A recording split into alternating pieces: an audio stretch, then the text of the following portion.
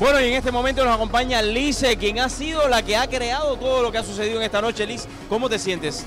Estoy feliz, contenta de poder realizar este evento, que fue un proyecto bien grande de muchos meses de tener que, tuvimos que planear todo esto en varios meses.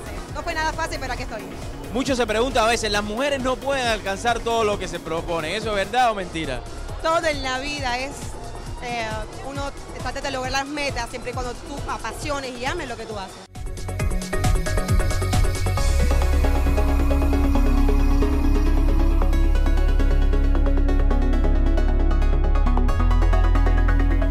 Isabel, gracias por acompañarnos. ¿Cómo te sientes en esta noche? Bueno, un saludo para todos, me siento súper feliz. Yo creo que el trabajo realizado esta noche fue espectacular. La gente quedó muy contenta y yo muy contenta de que ustedes me estén acompañando en este gran evento.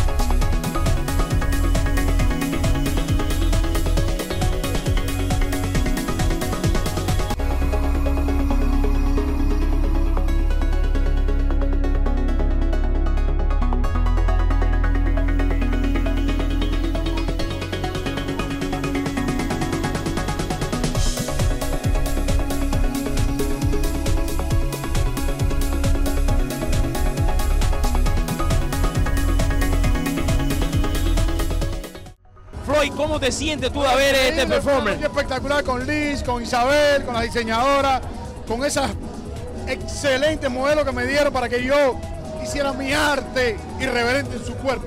Me sentí lleno de energía.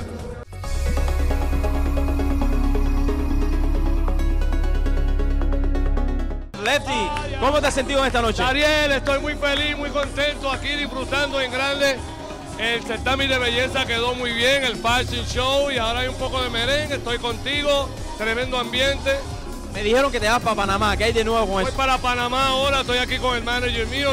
Panamá es una ciudad que llevo ahí caminando hace muchos años, donde me abren las puertas, ponen mi música, mucho concierto, mucho ambiente. Panamá, nos vemos pronto. Oye, muchísimas gracias por acompañarnos, mis amigos. Ustedes saben, esto es On the Street y nos quedamos aquí en esta fiesta.